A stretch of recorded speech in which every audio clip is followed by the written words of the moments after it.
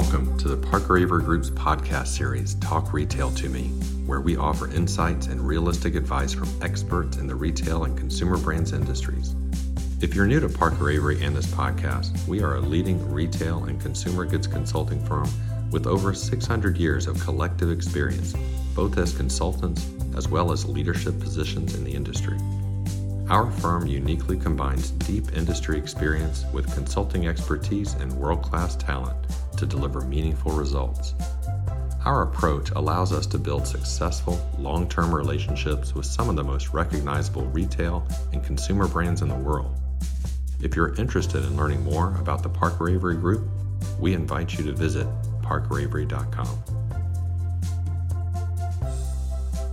This week, I am joined by Principal Marty Anderson and Senior Managers Heidi Sensis and Dimitri Magas. Both Heidi and Dimitri have been deeply involved in several pricing and promotions client projects ranging from system selection to implementation and everything in between. Marty has been working with our analytics team for our clients on price and markdown optimization solutions and strategies. We are taking a deep dive into pricing and promotions processes, enabling solutions, key capabilities, and current challenges. This is Trisha Gustin, and I hope you enjoy the show.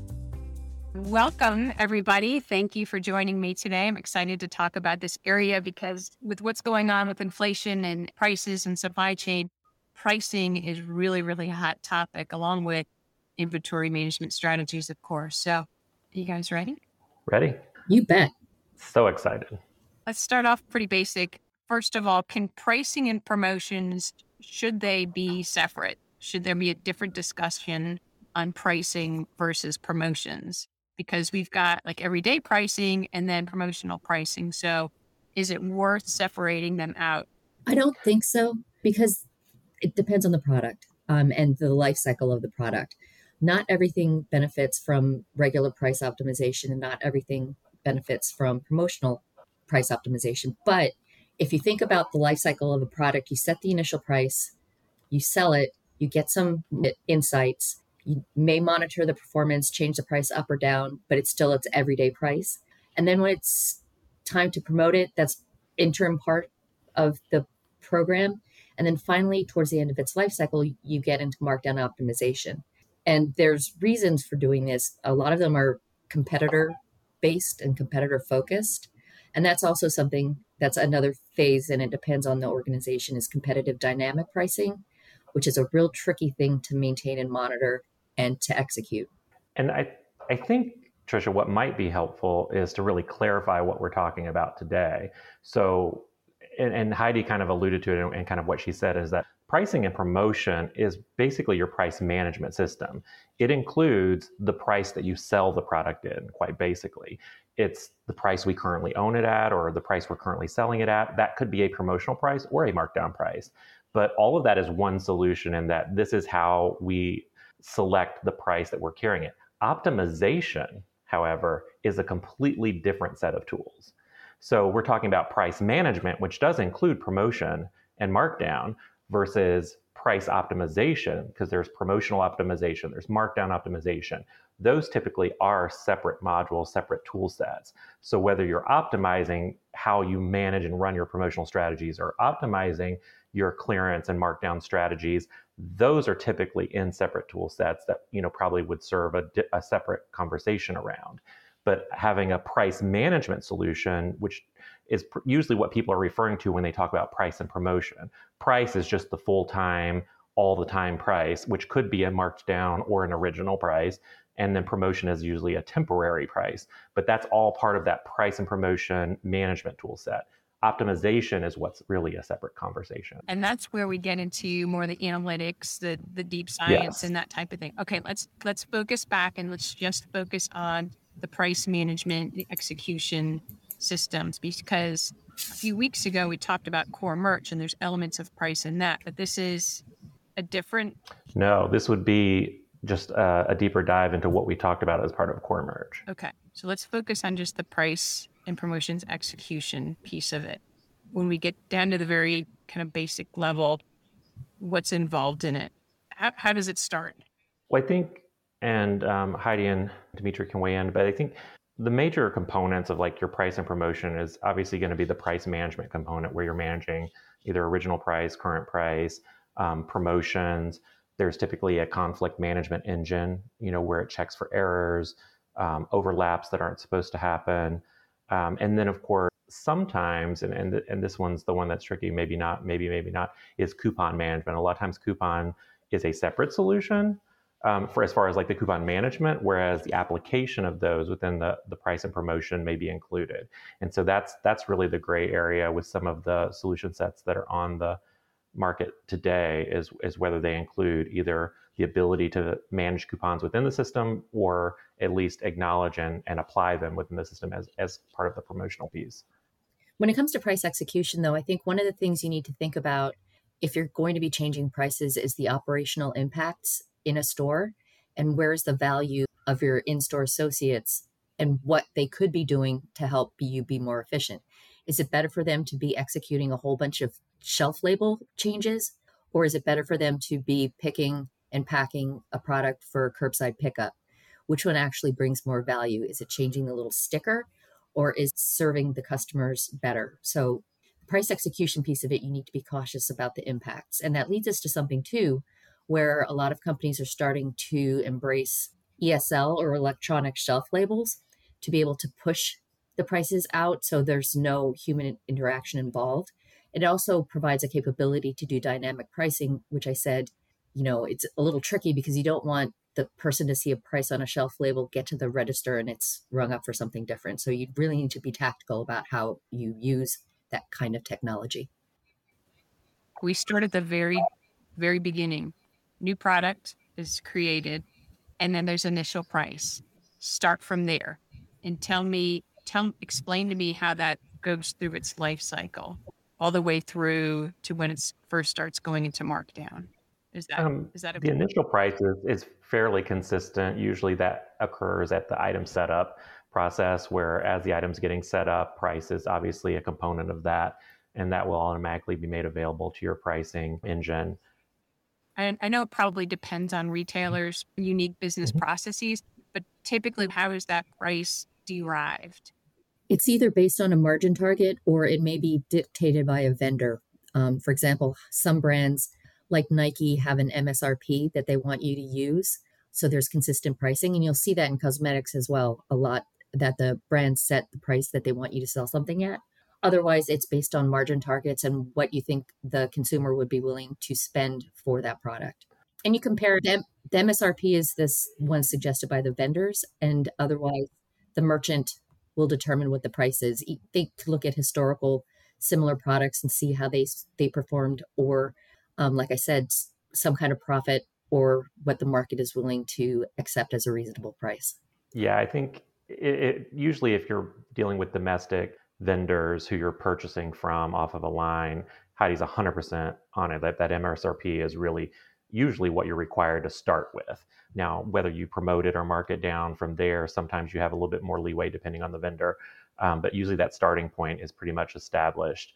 Now, if it's internal development and you're talking about products that only come from your company that you're developing overseas, that's where Heidi was saying it's really about the cost to margin ratio, right? It's how much did it cost me to create and produce this product versus how much do I need to make for it. And there are some initial price optimization tool sets and analytics that some companies deploy to determine, as Heidi said, what is a customer willing to pay?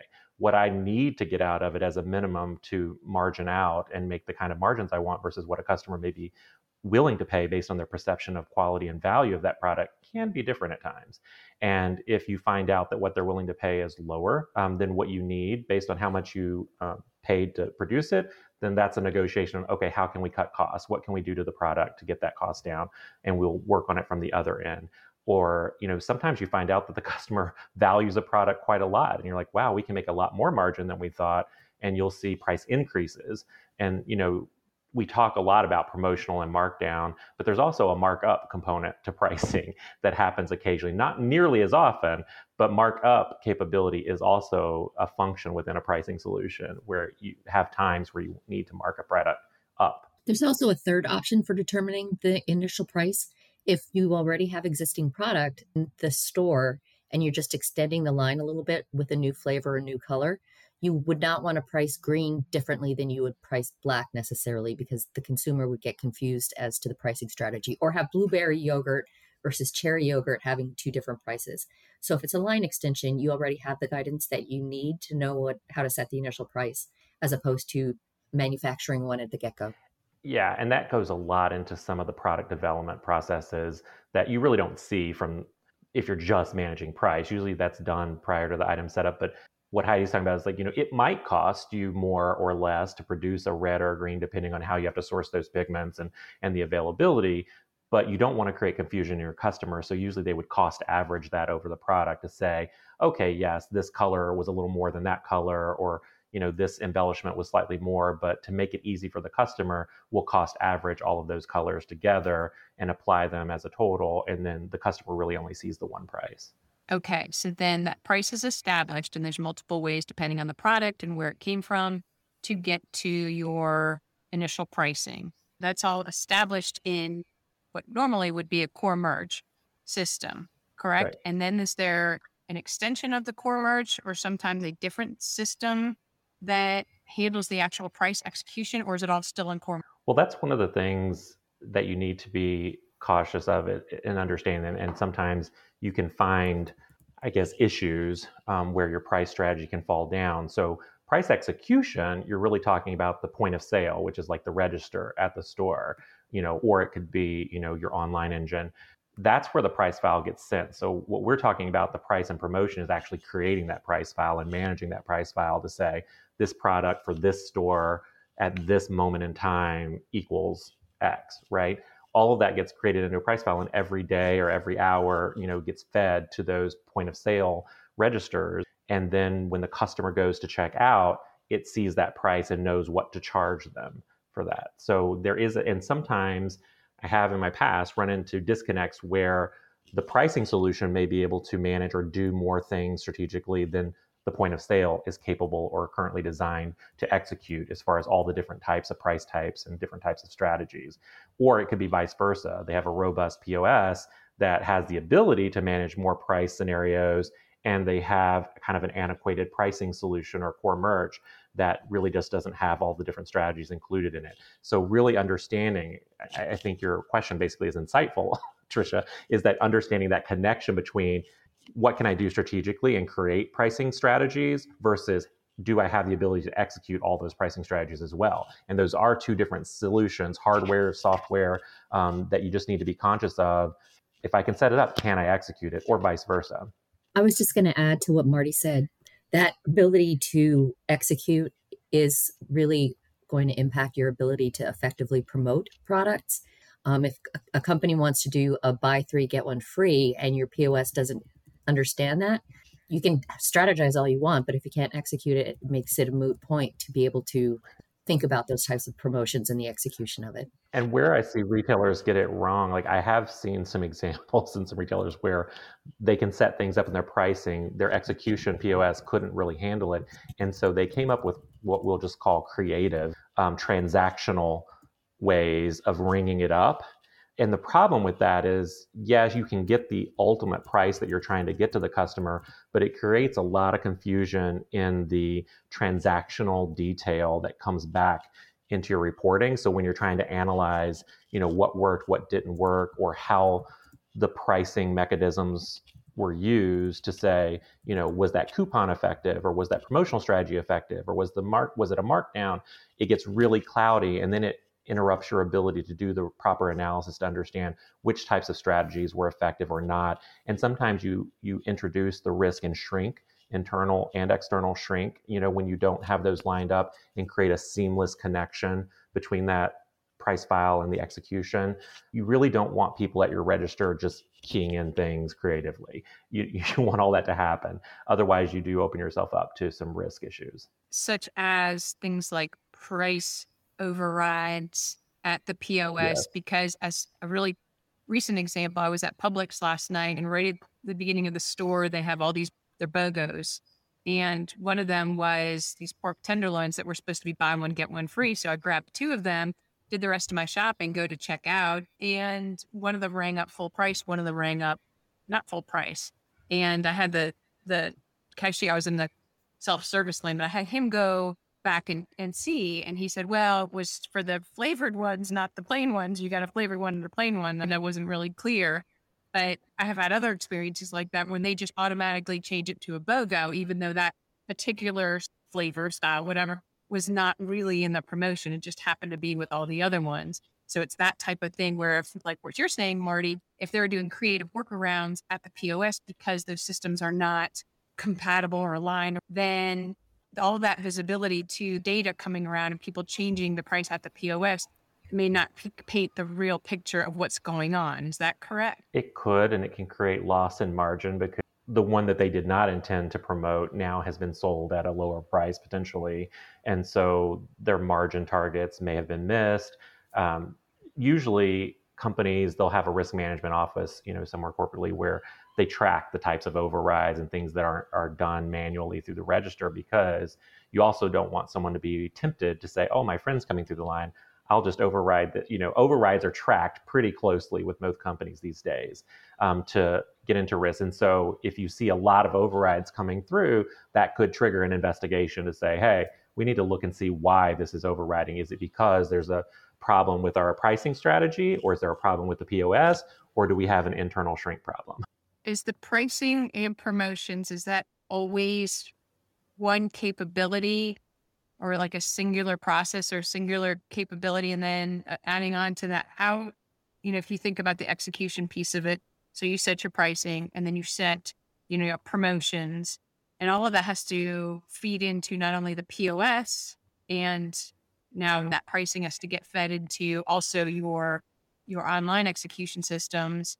And then there's an element of marketing too. So you like your weekly ads, all of that needs to sync up. So explain that process and that integration. What you're keen on is like the pricing and promotion. So I think of it more as like, this is your price strategy tool, right?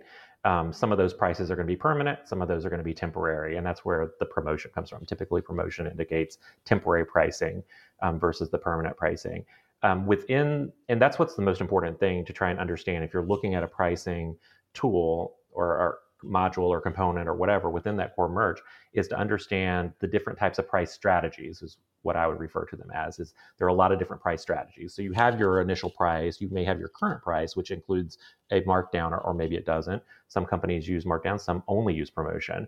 So you have those components, right? But then you also have a lot of different pricing strategies. You mentioned one of them, a BOGO is a pricing strategy. I buy one and I get one for a different value. It could be free, it could be half off. There's lots of different, BOGO values. It could be other complex pricing strategies, which like buy more, save more. If you buy $50, you get 10% off. If you buy $100, you get 25% off. Those are complex pricing strategies. Some solutions do them well, some may not. So understanding which pricing strategies you're looking to manage within your organization and ensuring that that solution has the capability to manage all those strategies across dates and overlapping dates. Some strategies require that dates cannot overlap with different promotions. Some allow them to do that, and it has the ability to best fit, and pick the best price when the customer checks out. And that's one of the newer innovations, which is really important to understand because it also affects workload and the amount of detail that you have to put into managing those abilities. Does it manage coupon? Or does it have a robust inclusion versus exclusion definition when you're managing promotions and pricing, and how you fit to those things? So it's really about promotional strategy, or rather even total pricing strategy, as you're looking at a pricing solution, if that makes sense. And here in the US, it's pretty much, there are some laws of regulating how frequently you can do a promotion on certain items, because you can't have 50% off jewelry all the time. You have to have it at its full price at some point. In other countries, they have regulations that are different than ours, where you're only permitted to promote at certain times of the year. So it's more structured than we have here in the US as far as pricing goes. Yeah, and I know even different states have different regulations as far as pricing, how long it has to be at regular price before you can put it on promo and things of that nature. And what Heidi didn't mention it, but where that comes into play too is understanding the efficiency and effectiveness of like the conflict management component of your pricing engine is really critical. I have seen some pricing solutions that had very, what I would call inefficient or ineffective conflict management components to them that really slowed it down. Because as you think about large organizations, you could have millions, because these pricings are being pushed down to the SKU level. It's not just the style level, it's all the way down to style, color, size, and each one, and by location.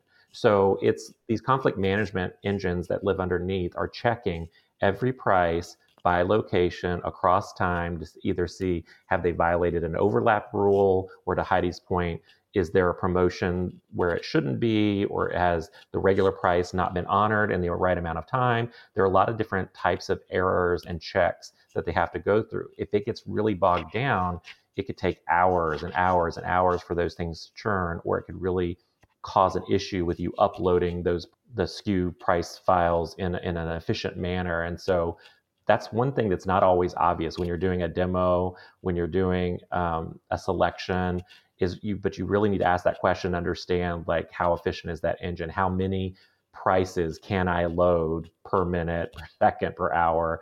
Really understanding that response time and that load time, because it can enable you or really inhibit you to getting the workload done and making sure that you can get price changes out to your stores in an efficient and effective manner. Circling around with something that Tricia had mentioned on this earlier, she mentioned leaflets.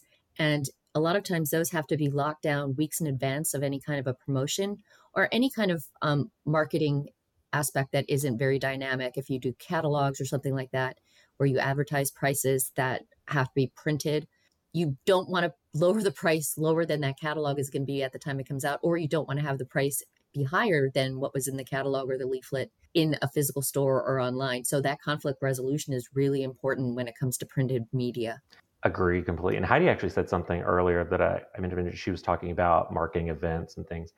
What I see is some of the best in class kind of capability as well, which not all solutions have, is the ability to have event codes related to marketing events, whether it's, this is our 1-day sale, or this is the Easter sale, or the annual, closeout sale, or whatever it is. Usually in marketing, there will be event codes attached to those things. Being able to tag those inside your price and promotion solution to say, this price is related to this event. And a lot of times those events can be pre-coded with the start and end dates. That can create a lot of efficiency. And if you have the ability to coordinate, it also helps you as you're trying to analyze effectiveness of those marketing events or those ads to understand. You can kind of pull that into your analysis to understand during this event, how did sales fluctuate? Were they profitable? Did we get the types of increases we wanted relative to spend on this event? So there's a lot of synchronicity that you can create if you have that ability to tag those promotional changes to actual events that are driving those changes. I would agree on that. Just in terms of, I guess, my experience on analyzing promotions, the most time was spent actually trying to figure out what was on promo. So this aspect of data management and then making it available for extended period of time and then being able to analyze whether the promotion was successful, that's really important. And then it helps for the future planning as well. Retailers that do that analysis well, what makes them good at it? Having the proper data, as Marty mentioned, is very important. We need attributes to be cleaned and maintained and have governance in place. We need to have the structures to be able to identify event codes, like Marty said. So the master data is key to being able to then good reporting or good dashboards out of the performance in your stores. And I think like we're talking about tagging these codes, that goes somewhat into the master data scheme, because those event code tags really go into the transactions. And so that kind of transaction efficiency and, like we said, that connectivity between your POS, which is not part of your foundational core merchandising piece, right? That's an operational component.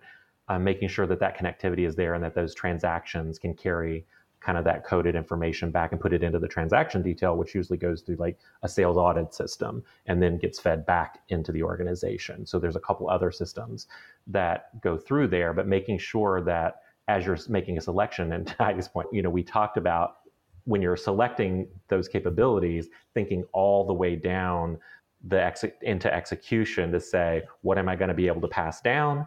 can it do the things I need it to do? And what is it going to be able to pass back up to me to make, those types of analyses work? Besides master data and then the looking forward with the lens of this integration that needs to happen all the way down to the customer transaction and then back, what else do retailers who execute on pricing and promotions, what else do they do well? They plan and strategize well. I think that's why I refer to we talk about it as pricing strategies. What are your pricing strategies? Is there forethought in that? Are they constructing them in a good way? And a lot of that is just process strategy work, making sure that they're well thought out. Am I going to have a sequence typed pricing where I know that I've got to move everything down the conveyor? It's 20 off, then it's 40 off, then it's 50 off, and it all happens in a real seasonal? Or are we really optimizing? Are we using optimization tools to say I'm only marking when the customer tells me there's a lack of interest and I see sales decline? All of those kind of get wrapped into understanding what is your pricing strategy and how are you going to even approach pricing strategically from optimization versus just a core cadence type strategy, and making sure you understand that. Another thing, it comes up a lot, especially, I don't know, Dimitri, your perspective in grocery, but coupon management is something that has been a thorn in my side in previous lives, where a lot of times when I talk about capabilities, I always ask, because it's really captured me in a bad way at times, to say, can you manage coupons? And a lot of the solution capabilities will say, yes, of course, we can apply these types of coupons. And there are different types. There's, one use only coupons, multiple use coupons. There are inclusion exclusions out the wazoo about what types of products can be captured in that, or can they be additive on top of other promotions or on top of other markdowns? There are a lot of things that go into that. At its core, a coupon is just another type of promotion. What makes it different, though, is the management of the coupon itself and the setup and the generation of the coupon. And a lot of times those can be a separate management system, which we haven't talked about as like a coupon management solution. I feel like we're seeing more people bringing that in. And what that means is that's a solution that manages the coupon, generates the code, that scannable code on your coupon or the identifier that either makes it one use or makes it multi-use. But it's a code that gets put into the solution so that we know how to scan it, we know how to track it. And that's the piece, that's the management component, which a lot of times is not part of the pricing and promotion. Pricing and promotion has to be able to execute against that and include those things into the strategy and in all of the conflict management and the error checking. But the actual management itself of that coupon can sometimes be a separate need, a component. And when you're picking capabilities, be careful to ask that question and really dig into it to make sure you understand, are you missing a management component?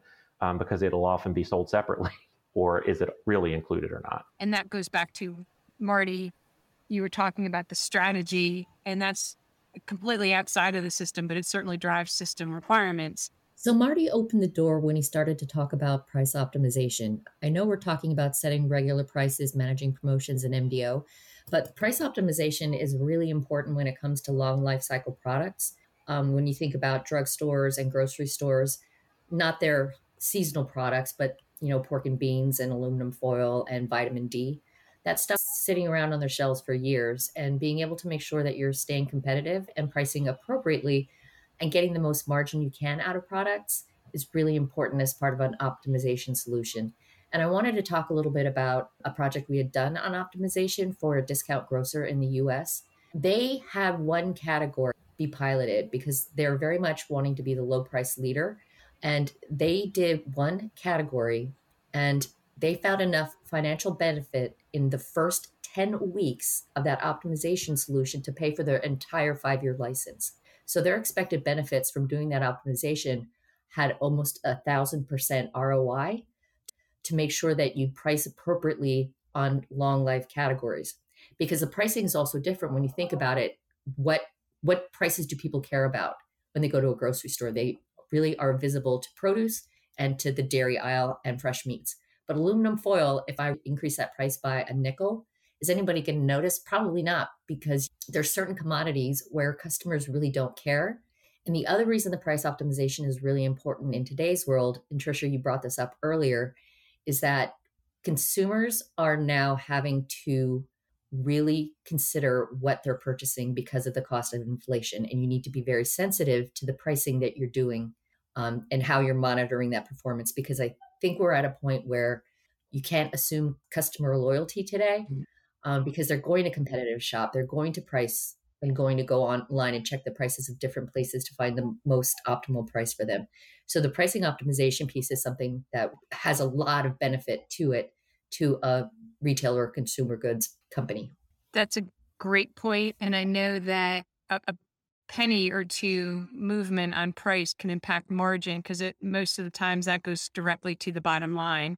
So especially for higher volume goods. But yes, consumers are definitely going to be a lot less loyal to maybe brands because they're going to be loyal to their pocketbook.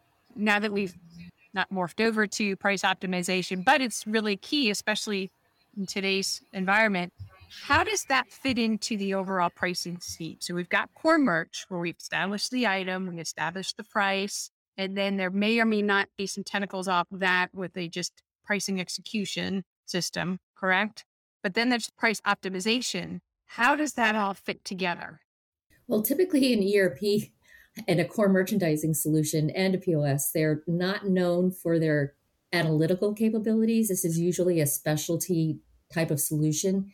And it depends on the type of retailer you are. If you have fast fashion and short life cycle products, regular price optimization may not work for you. You just don't have the history to support being able to determine a price. It's typically a different solution.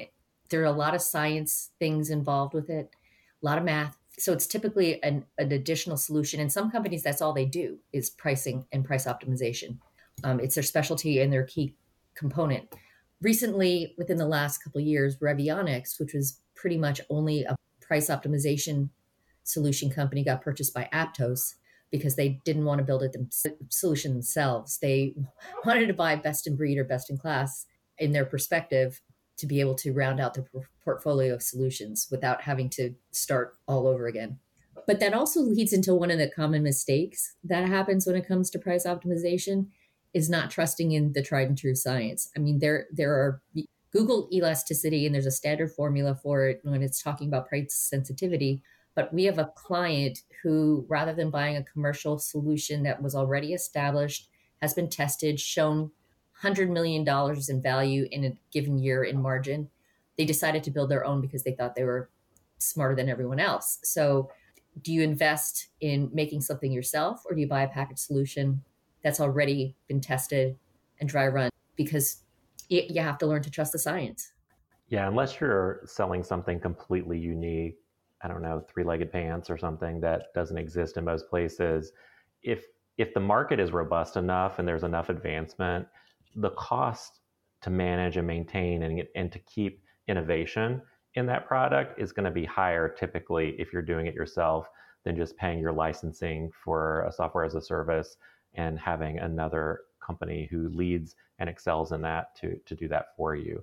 You know, there are examples in some places of different types of solutions, but pricing's been around for a lot of while, and there are some decent analytical tools out there that I think Heidi's absolutely right. There's no reason to really develop that on your own with what's in the marketplace. You should be able to find something you can use. Now, what I would say, you know, if you are investing in analytic tools, which are different platforms, and they don't necessarily have to be the same solution provider as your core merch, but with that, one of the more important things that you have to think about is that integration, again, because that can really cripple you too. So there's the cost that you're running the solution, making sure that adoption stays high, right? Because you're paying for it either way. You want to get the value back. If you can prove the value is not being delivered, then you have, you know, that's a different type of analytic. But if you're paying for it, you really want to use it and let it manage. But as you're going into those solutions, because it is a separate login and solution, as you're managing those prices and making those decisions within the solutions, you really want that decision to feed into your pricing tool, right?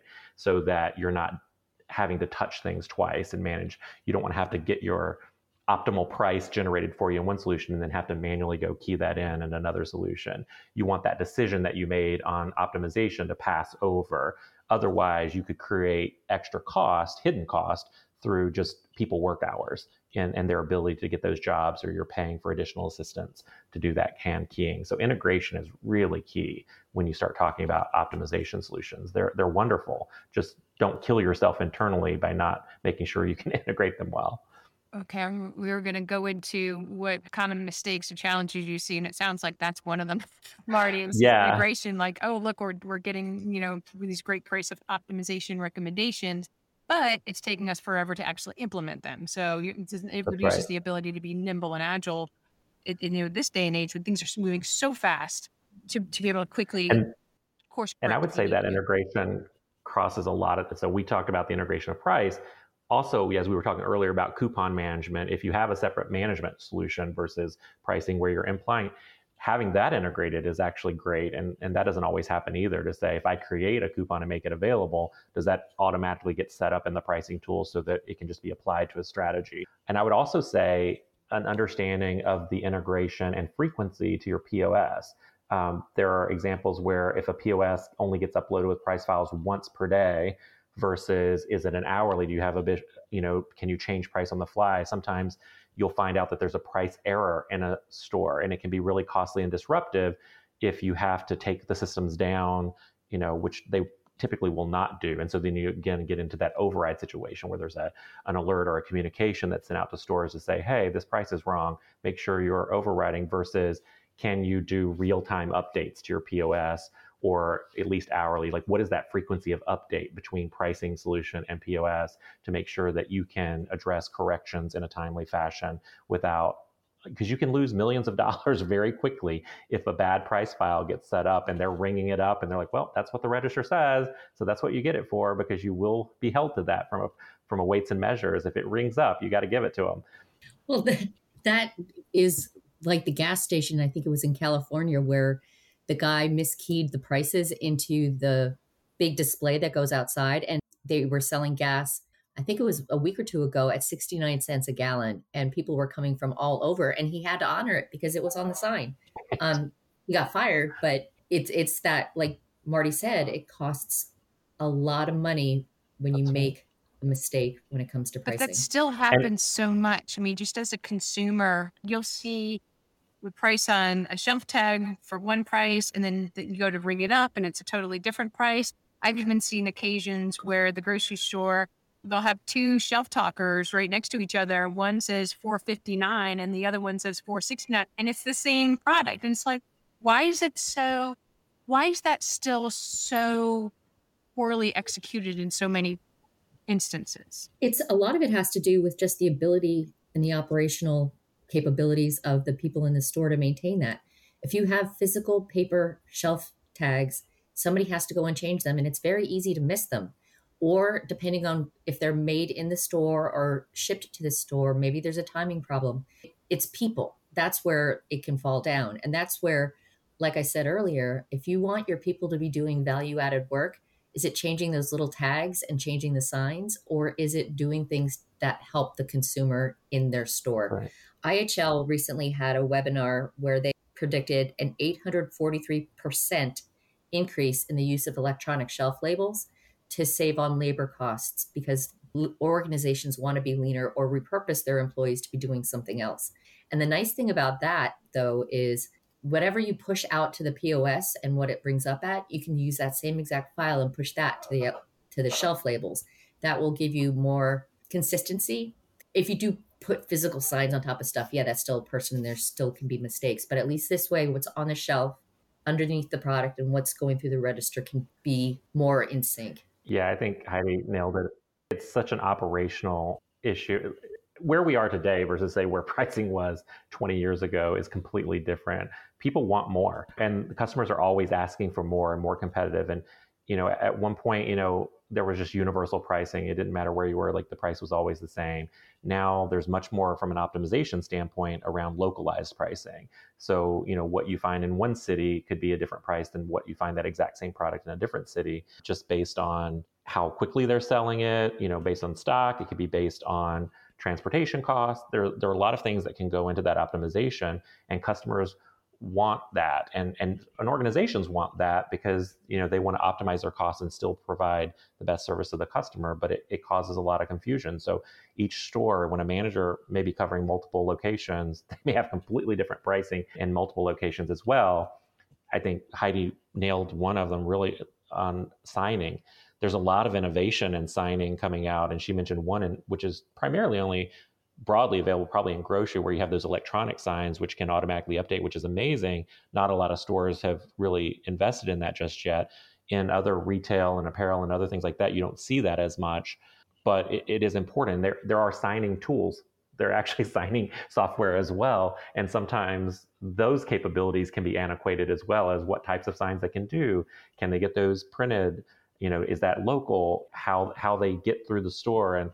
And some companies are choosing not to get as detailed in the signs. Is it a hard mark on the ticket versus just a topper on top of something? But it all comes down to work and labor, and you have to really factor that in. I think Heidi led with that at the very beginning, is all that comes down to, you have to also understand what is the cost of changing the price. And some of those are really easy to see, as far as like what it rings for. And some of those are kind of hidden, is how many man hours is it going to take me to make this price visible to the customer, make sure that it's accurate, and make sure that I can average that into my cost and understand what it really cost me to change that price. Some of it I got back, some of it I didn't.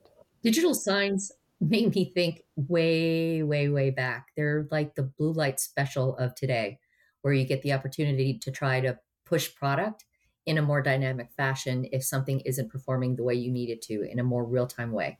So instead of somebody getting on a PA and saying, hey, we have a blue light special in the men's sock department, you just hit a button at headquarters, send the information off, and all of a sudden you've got something going on.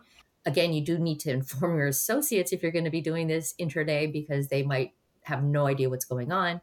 But at least it gives you more flexibility to promote things or highlight things in a way to move inventory, which is a critical factor today in most retailers. And I will say, one of the things, just because we're talking about mistakes that I've seen retailers make, and it comes back to price strategy. This is less about the pricing solution capability and more about going crazy with your pricing strategy and making it confusing to customers.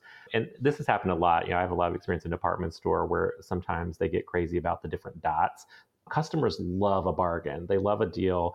And a lot of stores are pressured into these sometimes crazy consecutive and kind of a build on deals where, it's a blue dot, then it's a red dot, then it's a yellow dot, and each dot represents a different percent off. And then it's like, and on this week, you can get the red dot unless it's the second Tuesday of an odd month. And then you don't get that. You get this other detail, and you laugh. But there have been some really wild things that, particularly like with veterans, I know I worked at a place where it's like, okay, you get this dot and there's this red dot, which is additional off of whatever the permanent price is, unless you're a veteran, and that Veterans Day sale is every third Wednesday of each month, and then they get a different discount, which is additive that no one else gets. And seeing people try and manage that and making sure that your customers even understand that and know, what they're really can expect and what they're really getting can be debilitating, and it causes a lot of confusion. And at the end of the day, it's just not worth it. Keep it simple and keep it easy to understand, because if your customer understands it, they're going to come for it. If it's confusing, most times they're just going to check out and be like, I don't even know. Or they're not going to trust you and think you're always not, they're not getting the best deal, or they're not getting what you promised. And then they're unhappy and they don't want to shop with you because they don't trust you and they don't trust your pricing. And that's important. Well, I think also work against you. There was one of my favorite retailers who sadly is no longer with us. Their customer base knew that they did not execute pricing well. And that's one of the reasons they shopped there, because they had things on markdown or clearance, and then they were always putting out promotions that it's an additional 50% off, 40% off, whatever. So you'd have a red line price that was then an additional percent off. And the people checking them out would just ring it up, and everything was 50% off of whatever the lowest price was. And the shoppers would get things for peanuts. So I think, again, it goes back to having that whole, markdown and pricing strategy well managed, or your customers are, they're bargain hunters, and many will take advantage of that. And that's that shrink we talked about early on, is if you don't have effective pricing and keep everything cohesive and connected, you open yourself up to a lot of shrink. And that also goes back to what Marty was saying about having a confusing pricing strategy. Impacts customer loyalty, like you said, that they won't shop with you anymore if the price in the aisle says $7 and you get to the register and it rings up for $10. You lose that sense of trust. And in today's world, where likes, shares, social media, you don't want to risk your reputation being shrouded by that one woman who shopped in your store that one time and something bad happened. So it's so important these days to maintain that customer trust and customer loyalty. Even though times are tough, you still want to make sure that you focus on the consumer first. What other challenges or mistakes are made? So we talked about, not having good data, and then we talked about not having a more simple pricing strategy, if that's the right way to say it. I'm not sure, but it sounds like some of them get overly complex, and that's where you run into a lot of issues, because the more complexity means you're handing that complexity right down at the stores and essentially systems too that just can't handle that complexity. What other mistakes or challenges are common? We talked about some of them earlier, like the disconnect between pricing capabilities and POS capabilities. And if those aren't resolved and they're taking creative steps to correct on the POS side or vice versa. So I think, I would say that here as well. I think missing price types or missing price sequences is kind of a part of that. It can happen on either end. If your price sequence or price type within your tool capability don't match what you're trying to do strategically, whereas it's reg versus you have a first clearance, a second clearance, or if you have promo, what are those sequences that you need to manage within your transactions? And I would say, we talked about this one a little bit, I think, when we did the core merge, is I've seen some retailers, more than one now, changing SKU when a price change occurs. And, that can cause confusion. We were just talking about loyalty issues and customer confusion, where if you have the exact same product sitting side by side on a shelf, even though they have different SKU numbers, the customer can compare and see they're the identical item, and one's at one price and one's at the other price. While typically the store will honor whatever the lowest one is, if the customer makes a issue of it, it can still cause you loyalty issues. And again, you may lose money, in total based on what you paid for it. It's just best to keep things simple. And that goes back to just how you're managing your data and how you're setting up those items, as well as pricing. But everything's kind of connected. It's that whole end-to-end kind of understanding of the item itself. What is the life of that item? We talked about price optimization, which is obviously a huge innovation. And then, store clustering would feed into that too. And then ESL, electronic shelf labels. Any other innovations that could improve a company's capability to do pricing execution well? I think Marty touched on this a little bit earlier, is market level pricing and being able to use your inventory for markdown optimization and setting a target. If I have this product and I want to be out of it in 4 weeks, have a markdown optimization tool, run through the scenarios to be able to say, if you want to get rid of this in this store of this product in 4 weeks, you need to have this price. And in a different store, it would have a different price because maybe it's selling faster on markdown. So I think being able to use inventory and sales targets, sell-through targets, to be able to come up with a markdown optimization strategy is very important, especially in those areas that have basic product and seasonal product. That seasonal has a floor set every couple of weeks with different products. Like now it's barbecuing or 4th of July is coming up. So that'll be that floor set. You want that stuff gone by the 5th of July or at some point in time. So you need to make sure that you take into account what a particular store has as a liability and how fast you want to get out of it. Can you get that granular down to the store level with some of these tools? Yeah. Yes. Most of the new innovations include location-based pricing. At one point, it was zone pricing where stores were assigned to price zones, and you may have like 8 of them or something. But now I think most of the newer tools coming out include, you can go all the way to the store level. Now, you can choose to set all stores at the same price, or you can choose individual groupings of price, or every single store can have a different price if you want.